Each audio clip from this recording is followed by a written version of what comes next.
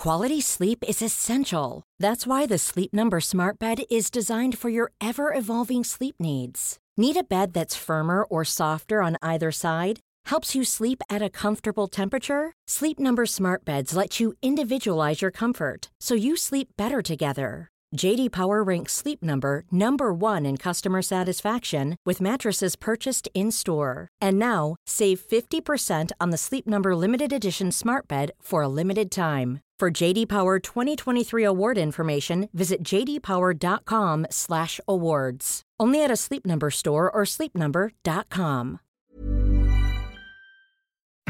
Hi, I'm Andy Levy, former Fox News and CNN HLN guy and current cable news conscientious objector. I'm a former libertarian who now sits pretty comfortably on the left. And I'm producer Jesse Cannon, and I'm here to make sure things don't go too far off the rails. We're here to have fun, smart conversations with some great guest co-hosts, as well as some of the most knowledgeable and entertaining people in politics, media, and beyond. Our goal is to try to make some sense of our current crazy world, our new abnormal, and hopefully even make you laugh through the tears. Hello and welcome to another Sunday bonus episode of The New Abnormal. And we thank you so much for being here. Today we have two extra special guests. First, we're going to talk to Andy Campbell, who's a journalist at the Huffington Post and author of the amazing new book, We Are Proud Boys, How a Right-Wing Street Gang Ushered in a New Era of American Extremism. And he's going to tell us all about his book, as well as what's going on with that wacky bunch of boys. But first, we have an extra special guest with Paul F. Tompkins, a comedian and actor who you of course know from his roles in Mr. Show, BoJack Horseman, There Will Be Blood. The guy does it all. Paul, thank you so much for joining us. This is sort of an inaugural attempt at doing this sort of segment, so I appreciate you being I was told not to say guinea pig, but I'm saying guinea pig. Obviously, that's an insult to my Italian heritage. But I'm used to it. But look, I love Andy. I love inaugurations, so here I am. All right, so I need to start with this. This is generally a political podcast, so I want to touch on politics for a bit. You're in so many things that it would take up all the time we have for me to go ahead and list them all. And That's right. I may do that if this whole thing goes pear-shaped. I may have to resort to that, but hopefully not. But before I get to the politics stuff, I have to bring this up. Somehow, I had no idea you're playing Gallagher in the Weird Al biopic. I guess I forgot that there would be an IMDb and you could look up who's who. But yeah, there's a party scene and I got to play Gallagher, and it was what a wonderful day that was to be surrounded by a bunch of other funny people playing other weirdos. It was a really wonderful day on set. That's absolutely amazing. But so you didn't get to like smash a watermelon or anything like that? You'll have to see the movie. Oh, okay. Fair enough. You don't talk about politics much. I mean, I think that's fair to say. And I think it's possibly out of cowardice, but that is not for me to say. I mean, to be fair, I do rant a lot online. No, you do. You absolutely do rant a lot online. And in the past, you have described yourself as MAGA curious, and I never could figure out what that meant. That's the thing. I can't figure out what it means either. And I keep hearing this phrase, and I feel like it leads back, and I'll put my tinfoil hat on. I feel like it leads back to Trump. Really? Yeah. Research that I've been doing, I feel like it's somehow that phrase has something to do with Donald Trump. I think it might, and I'm not entirely sure because it's something I actually completely made up, and I'm kidding. Of course, you are not MAGA curious. You know, I think it's fair to say you are comfortably on the left and out there with your Hollywood cronies and your Bel Air mansions. Oh, absolutely. Drinking adrenochrome, absolutely. Exactly. Sort of what I meant is you're not like politics guy, and I'm making air quotes when I say that. And what I mean is like it's not the core of what you do. It's not that you're not open about your beliefs. You are. None of that was a question. It was more of a confusing compound sentence.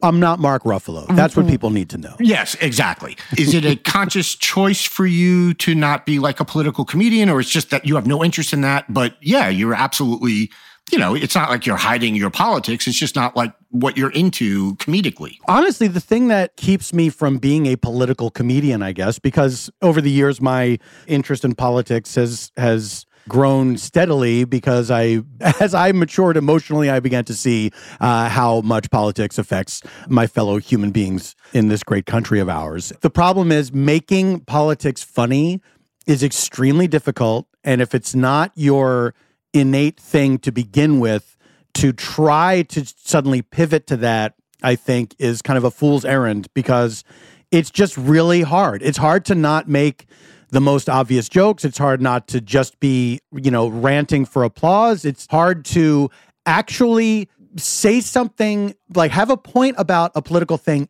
and be really funny at the same time is extremely hard.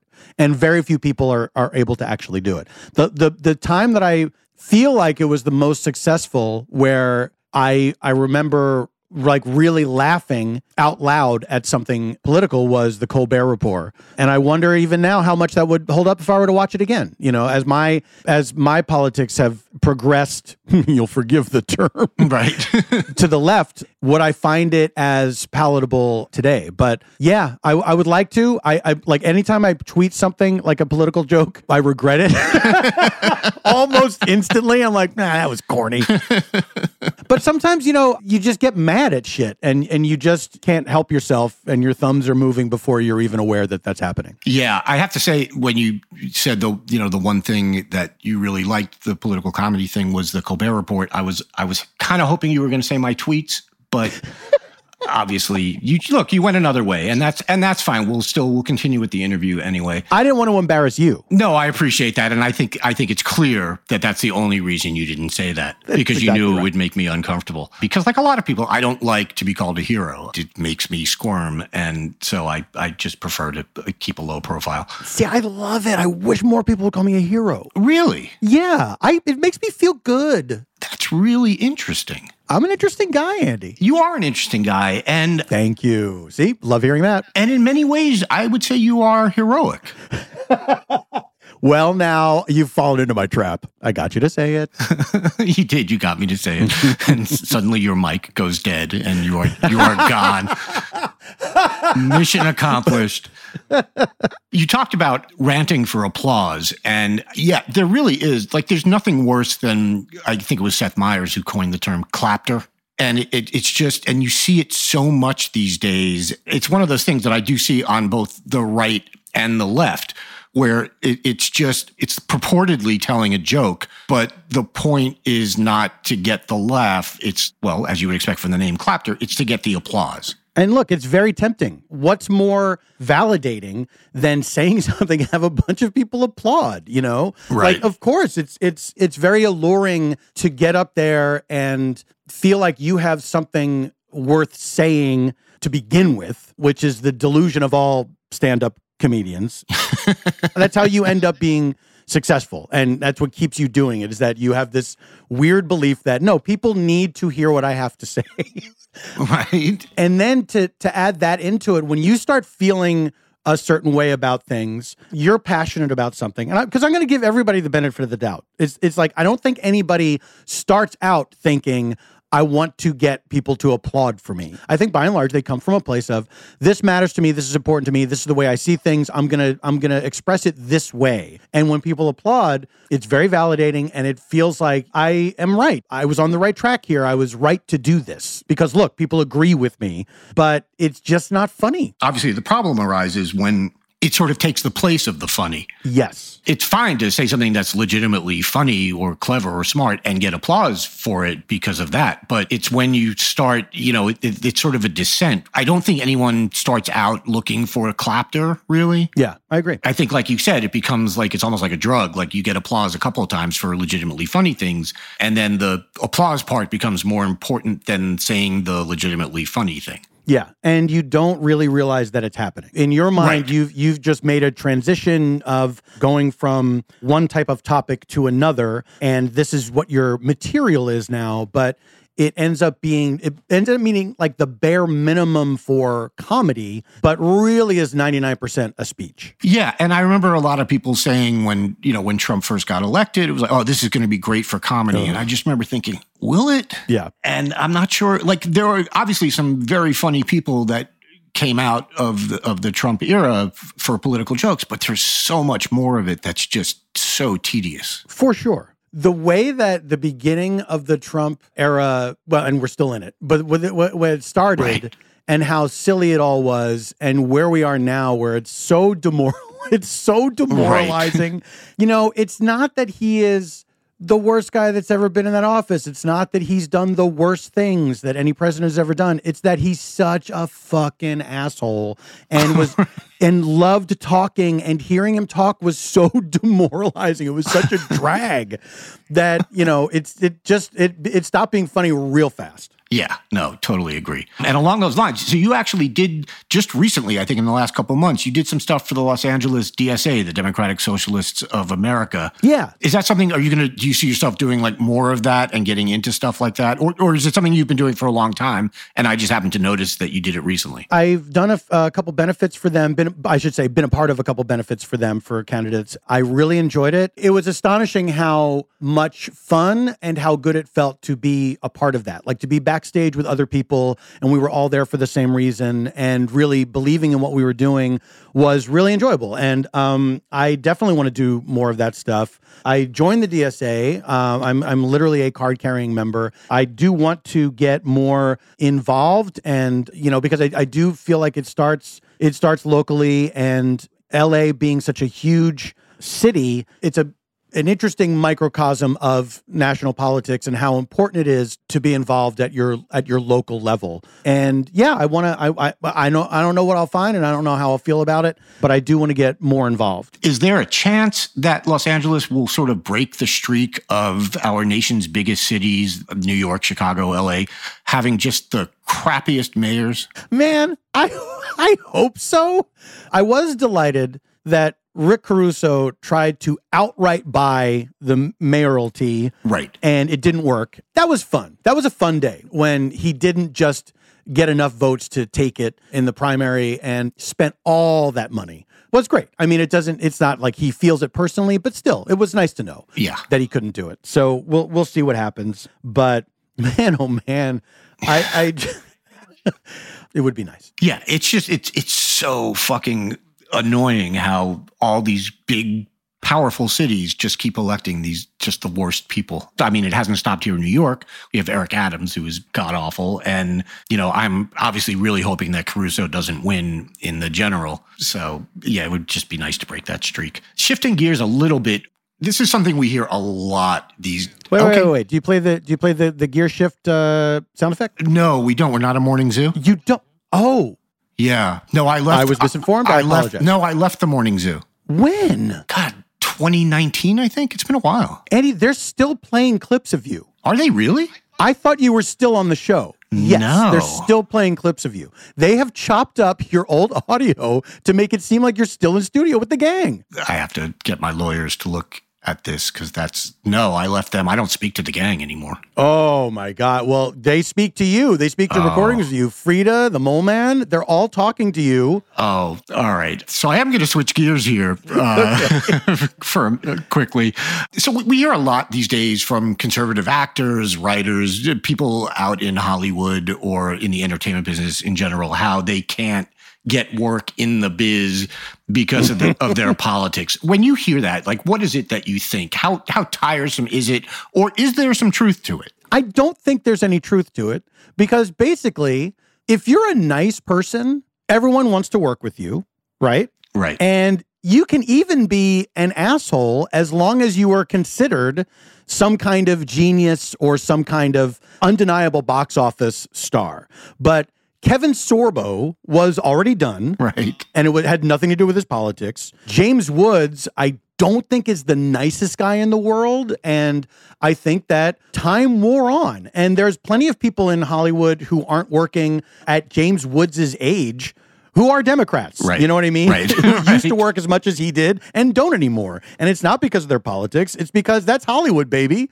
It's such a lie. It's such a lie. And these guys love to be victims so much. But they should know better because that's the nature of this business. But there is a hard thing when you are successful for a while, at the level that these guys were. If you're Kevin Sorbo, you're the lead of a show that was very successful. And then that ends. And then people are like, well, this guy's actually not that great.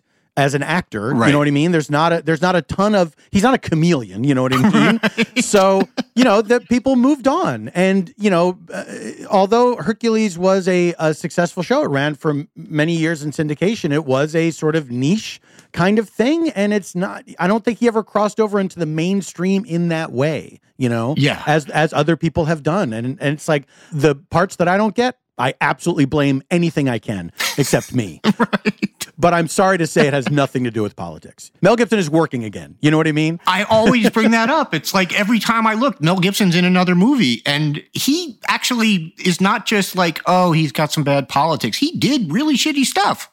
He said some of the most horrific things that we all heard. Yeah. And he had to go to sit in a corner for a few years. Right. And then he's back. And it's like, not only is he back, it's like nothing ever happened. Yeah. And look, he's a super talented guy. And I sadly, I enjoy a lot of his films. But there's no doubt that if you were going to like blackball someone, strictly for their views, and for the things that they've said, it would be him. Yeah, if you were going to blackball someone and feel extremely confident that you had a case, right, it would be Mel Gibson. But yeah, these other guys, that's just the way it goes. It also sort of strikes me, and it struck me as you were talking about him, but like someone like Kevin Sorbo might actually be learning what it's like to be a woman in Hollywood, where when he was young and a pinup guy, he was getting work, and now he's older, and it's not that he looks bad for his age or anything. He absolutely doesn't. He looks great, but he ain't in his 20s. He ain't in his 30s. And what do you know? It's getting harder for him to find work,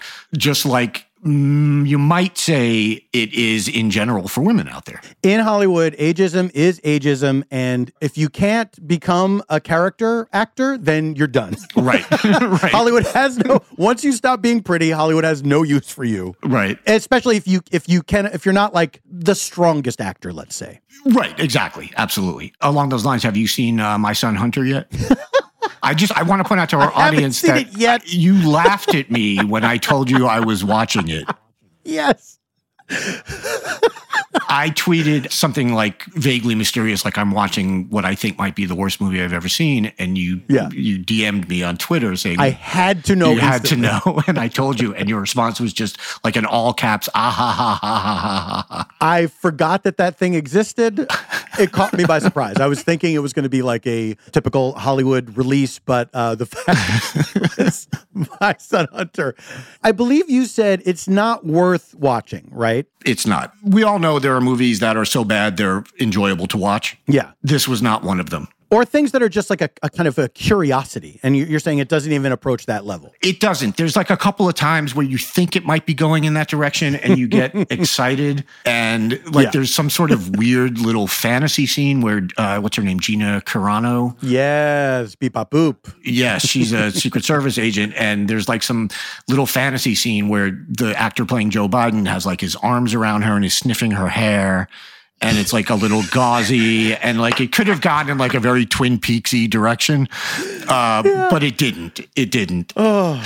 And mostly it's just, honestly, it was a lot of really boring speech making and a lot of putting weird graphics on the screen. Adam McKay has a lot to answer for this movie because it's obviously it's not his fault, but they ripped off his latter day filmmaking style. But without any of the skill. Are people talking to the camera? Yes. Oh, Gina Carano talks to the camera all the time. Oh. Yeah, she sort of narrates you through the film in a lot of ways. She's the Jiminy Cricket of My Son Hunter. Yes, exactly. No, it's a painful movie, and don't watch it. I was just curious if you had. I want to talk about you and all the stuff you do. You do. It's insane. You do stand-up, you do live variety shows, you did the Thrilling Adventure Hour, which was this amazing thing that was like old-timey radio plays. You're the voice for, I did an accurate count, and it's a bazillion animated characters. And you do, live action acting, you write. And my question to you is, why? Can't you just be chill? Man. Do you know how many jobs you're taking away from people? I understand, but nobody understands how big the hole inside me is, Andy. And they refuse to believe me when I tell them that it is terrifying. I've looked inside it many times. It's looked back at me, which is unpleasant. And this is what I got to do. It's just what I got to do, baby. See, now you fell into my trap. I wanted you to admit you had a giant hole inside you. But no, it really is amazing all the things you do, and like they're all good. That's what's so annoying. Like every time you do something, I'm like, finally, he's gonna suck at this, and I'll feel a little better about myself.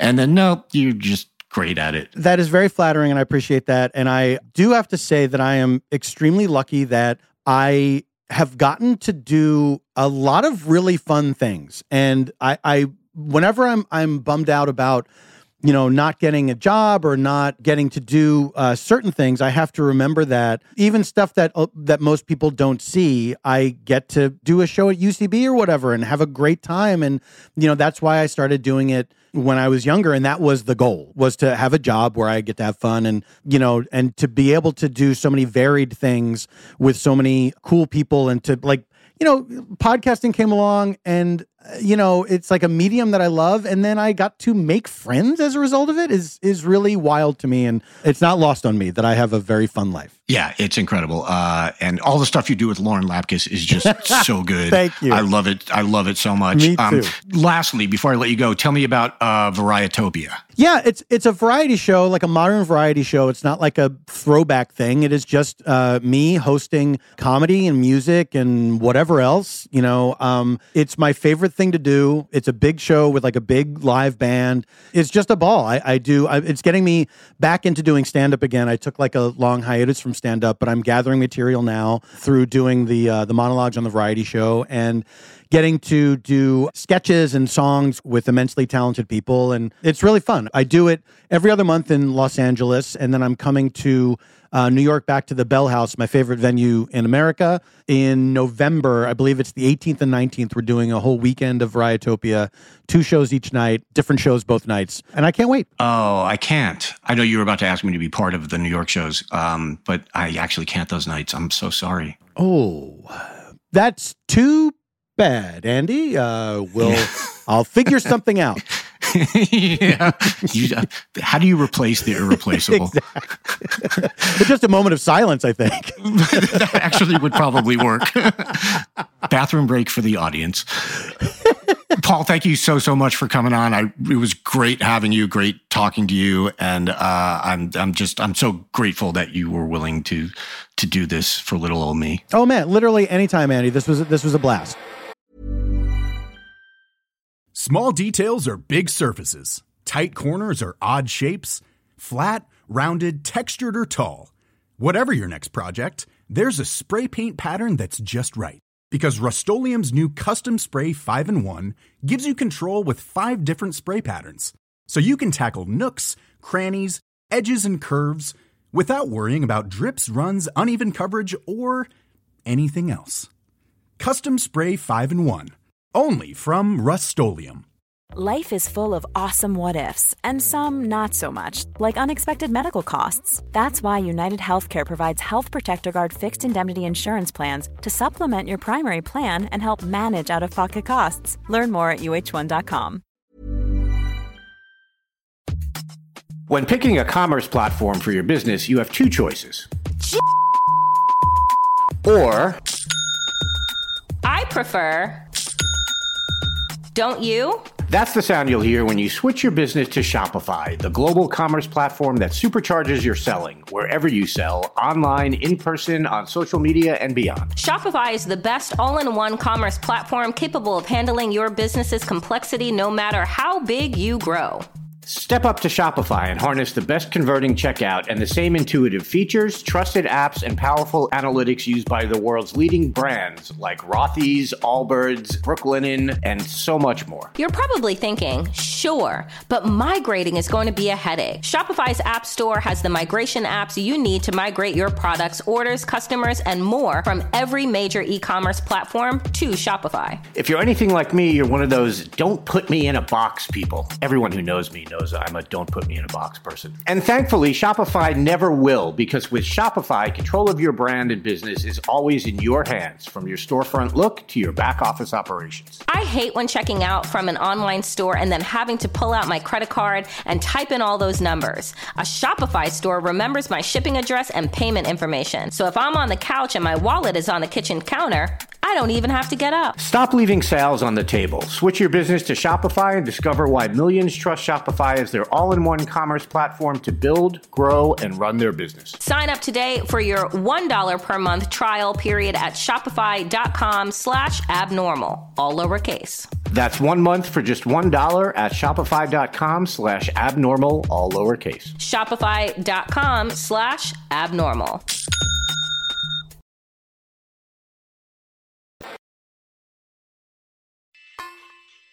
And now we have Andy Campbell, journalist at the Huffington Post and author of the amazing new book, We Are Proud Boys, How a Right-Wing Street Gang Ushered in a New Era of American Extremism.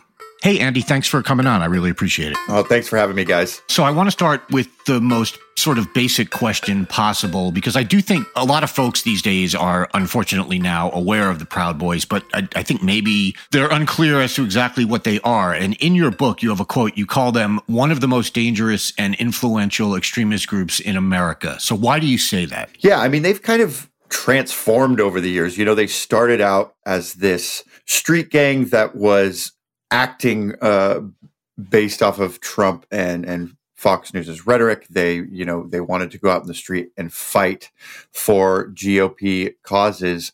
And over the years, they've grown to sidle up to the top levels of the GOP. They have friends within the media and in law enforcement. And so they've become more of a political monster over the years. So now, instead of just going out to fight, they are also making inroads with the GOP. So I call them, the TLDR version, is that they are a far-right street gang hell-bent on political violence for GOP causes. Okay, so the Proud Boys were formed by Gavin McInnes, who unfortunately I'm all too familiar with. But he famously, and he said this for years, even before he formed the Proud Boys, he would call himself a Western chauvinist.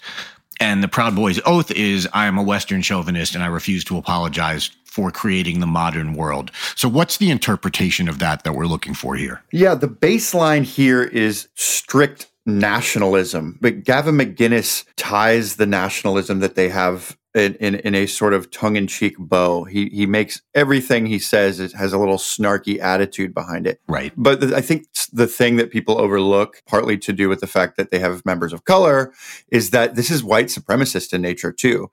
He also said that anyone can join the gang as long as they agree and accept that a Western chauvinist is essentially a white man, and that white men have an overwhelming role in the success of Western culture. So as long as they accept that, they can join up. And I think that gets missed a lot, that the roots here are nationalist and racist. Yeah, exactly. And I agree with you. I think it's really important to keep hammering at that, because it does get sort of overlooked a lot. I was reading through your book, and there was a quote in the intro. It's a little long, but I'm going to read it because I think it's important. You write, "These were the types of bizarre alliances that formed in Trump's early days, back when it felt unusual to see far-right gangs in makeshift body armor, internet Nazis, and your conservative aunt all hanging out in the park together at a political rally. By the end of Trump's term, that image was completely unremarkable." So when I was reading your book, I literally stopped after I read that, because it is so true and so unbelievable and so important. We're talking about something that was basically unthinkable 6-7 years ago, and now, if you'll pardon me, it's the new abnormal. How did all of this become normalized so quickly, and what role did the Proud Boys play in that? Did they play an outsized role in that? Yeah, and I think, the playbook that they show here is how to go from, just a hate group that was at Unite the Right to a political force. And so while they've gone on this 6-year parade of violence through the country, Daily Beast has done a really good job covering it. There are a number of us who have been following them from the beginning. But while they were on this parade of violence, they are also building these relationships in the GOP and positioning themselves as Trump's de facto enforcement arm. They wanted to do what crusty old white Republicans won't do and get out in the street and fight. And the GOP, especially Trumpian GOP, was ready to embrace that, because Trump loves having people in the street for him, especially if they're fighting for him, right? So Trump's circle is embracing what they are doing in the street, either tacitly by not rebuffing them or fully endorsing them. I mean, after January 6th, Ann Coulter writes a blog titled "Thank God for the Proud Boys," and she sort of salivates over them as her defenders against the Antifa threat. But what was happening here is that they were normalizing political violence for everyday Americans to the point where you're going to go to any political event this election, next election, you're going to see guys in body armor, in fatigues, makeshift weaponry. And that's going to be totally normal because a huge swath of Americans see this as a justified option in political discourse today. And the Proud Boys had a big part of that. And Enrique Tarrio told me that after, Unite the Right, he looked at the other sort of hate groups dissolving and he was like, we need to get more political or we're going to be going down with them. You say that in the book. You say that after Charlottesville, after Unite the Right, a lot of the far-right groups, or a good number of them anyway, sort of disappeared and either dissolved or went silent. But the opposite has been true for the Proud Boys. They have only grown. And I had written like a really long-winded question about this, and then I realized it all boiled down to why? How did we get to the point where we now have the president of the United States during a presidential debate saying, Proud Boys, stand back and stand by? And I know what you mean about the GOP, like sort of loving this sort of thing. But what was the actual connection that allowed the Proud Boys? Is it a Roger Stone thing? Was he the nexus, or was there something else, or was there nothing specific? Roger Stone was a huge part of it. I mean, he has been friends with Enrique Tarrio since, back in at least 2017. And he admitted to me in an interview that he had been advising the Proud Boys politically as Enrique Tarrio pushes them to become more political, run for office, throw their weight behind GOP officials who share their ideology. But I honestly think that it is an entire machine that sort of normalizes this. You have the GOP embracing the Proud Boys. You have far-right media not only celebrating them, but continuously blaming Antifa. I mean, Tucker Carlson still maintains that Antifa did January 6th, right? Right. And so you have this whole machine supporting it, and that ends up translating to everyday Americans also supporting it. Not only are everyday Americans the ones who have been donating to their GoFundMes whenever they go to jail, or the January 6th defendants' GoFundMes. I was talking to a reporter. He told me about his time in D.C. right before January 6th, and he said he could see the shift from just Trump rhetoric, just Fox News rhetoric, to everyday people when he got punched in the face by a Proud Boy in December before January 6th. And he looked out into the crowd of just regular MAGA folks, and a woman who he said could have been his mom turns to him and says, "You deserved that." Wow. And he was like, that's when I knew that Trump,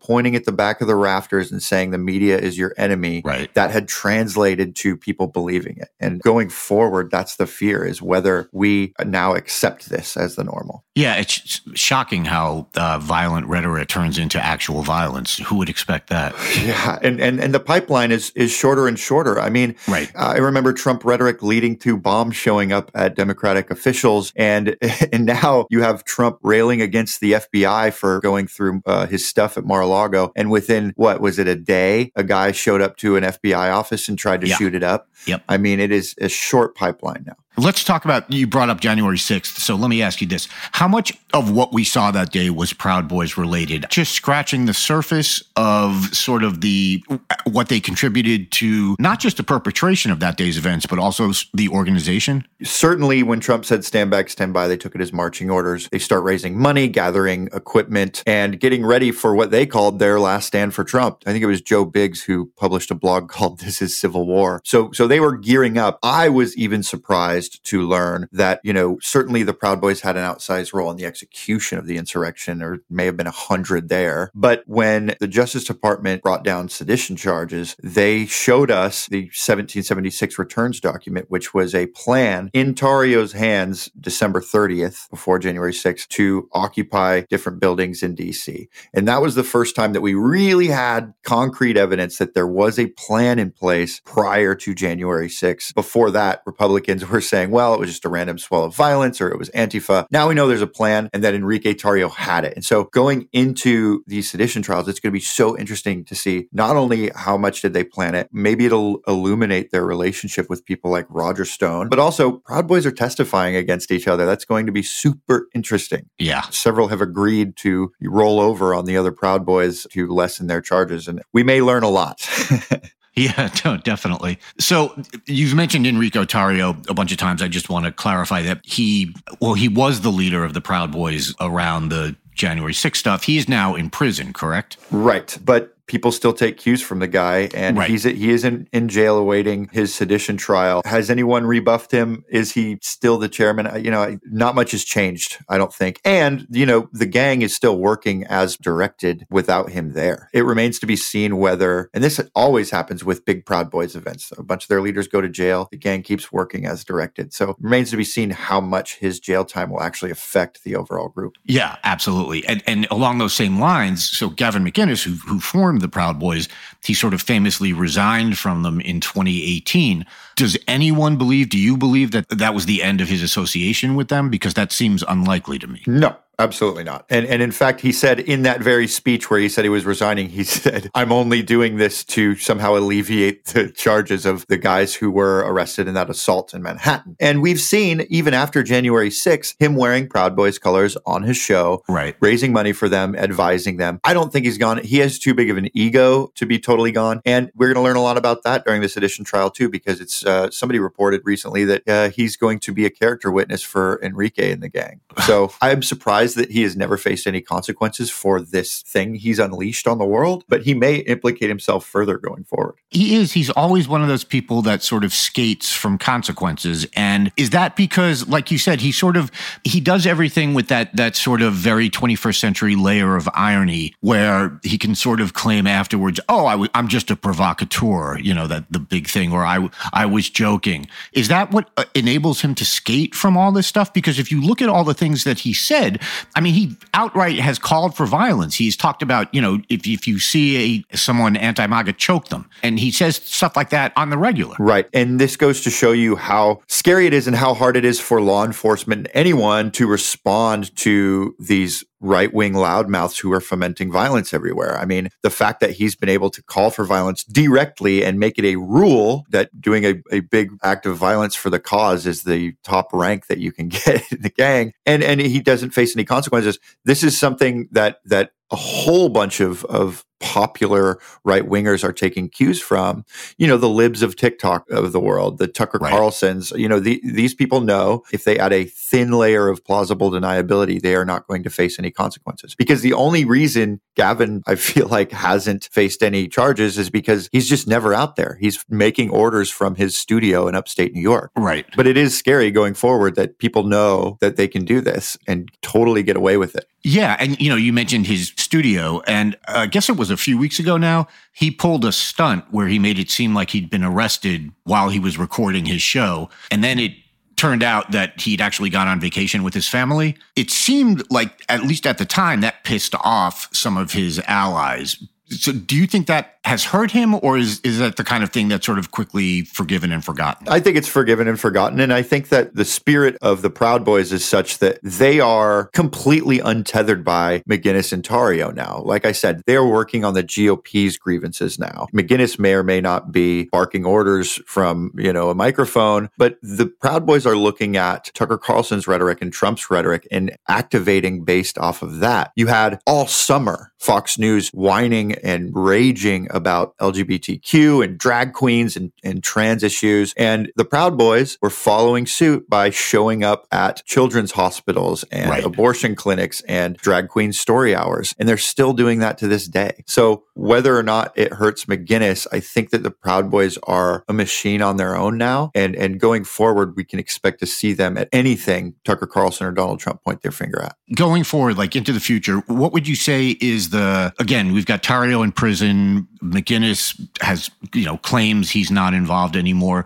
you don't see the Proud Boys as being diminished in any way. And I'm curious, we've got an election, midterm elections are coming up in a little over a month. And obviously in 2024, there's another presidential election. Are we going to see Proud Boys? Are they going to be doing shit outside of like voting places and stuff like that? Yeah, I mean, even if the Proud Boys dissolved tomorrow or changed their name and rebranded, there is such overlap with them and all the other groups. There are neo-Nazis in there, Oath Keepers, QAnon. It's all sort of one big force that's ready to mobilize, right? And we have GOP officials all over the country who are not only aligned with these guys. Joe Kent, a House hopeful in Washington State, donated $11,000 to a Proud Boy for consulting fees.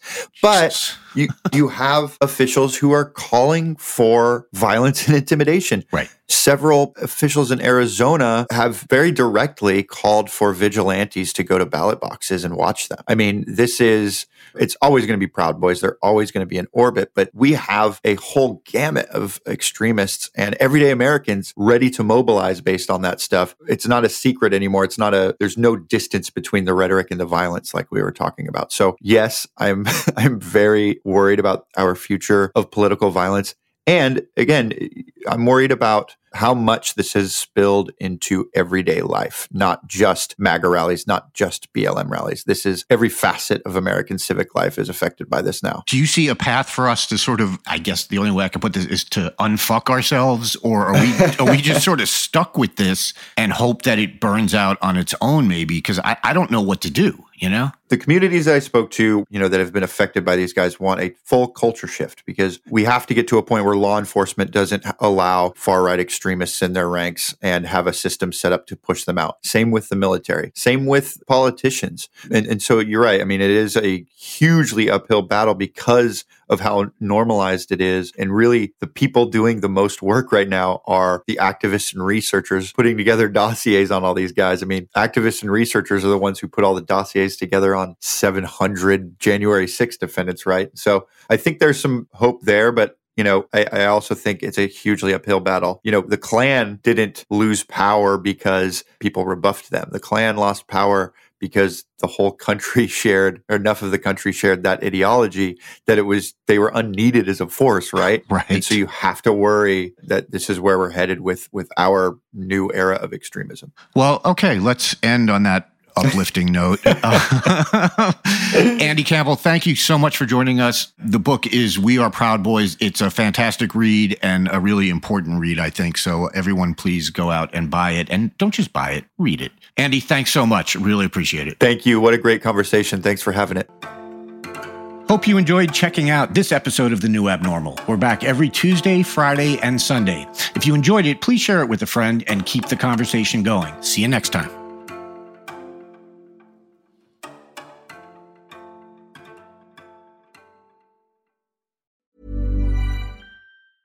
Hey, it's Paige DeSorbo from Giggly Squad. High quality fashion without the price tag. Say hello to Quince. I'm snagging high-end essentials like cozy cashmere sweaters, sleek leather jackets, fine jewelry, and so much more. With Quince being 50 to 80% less than similar brands. And they partner with factories that prioritize safe, ethical, and responsible manufacturing. I love that. Luxury quality within reach. Go to quince.com/style to get free shipping and 365-day returns on your next order. Quince.com/style.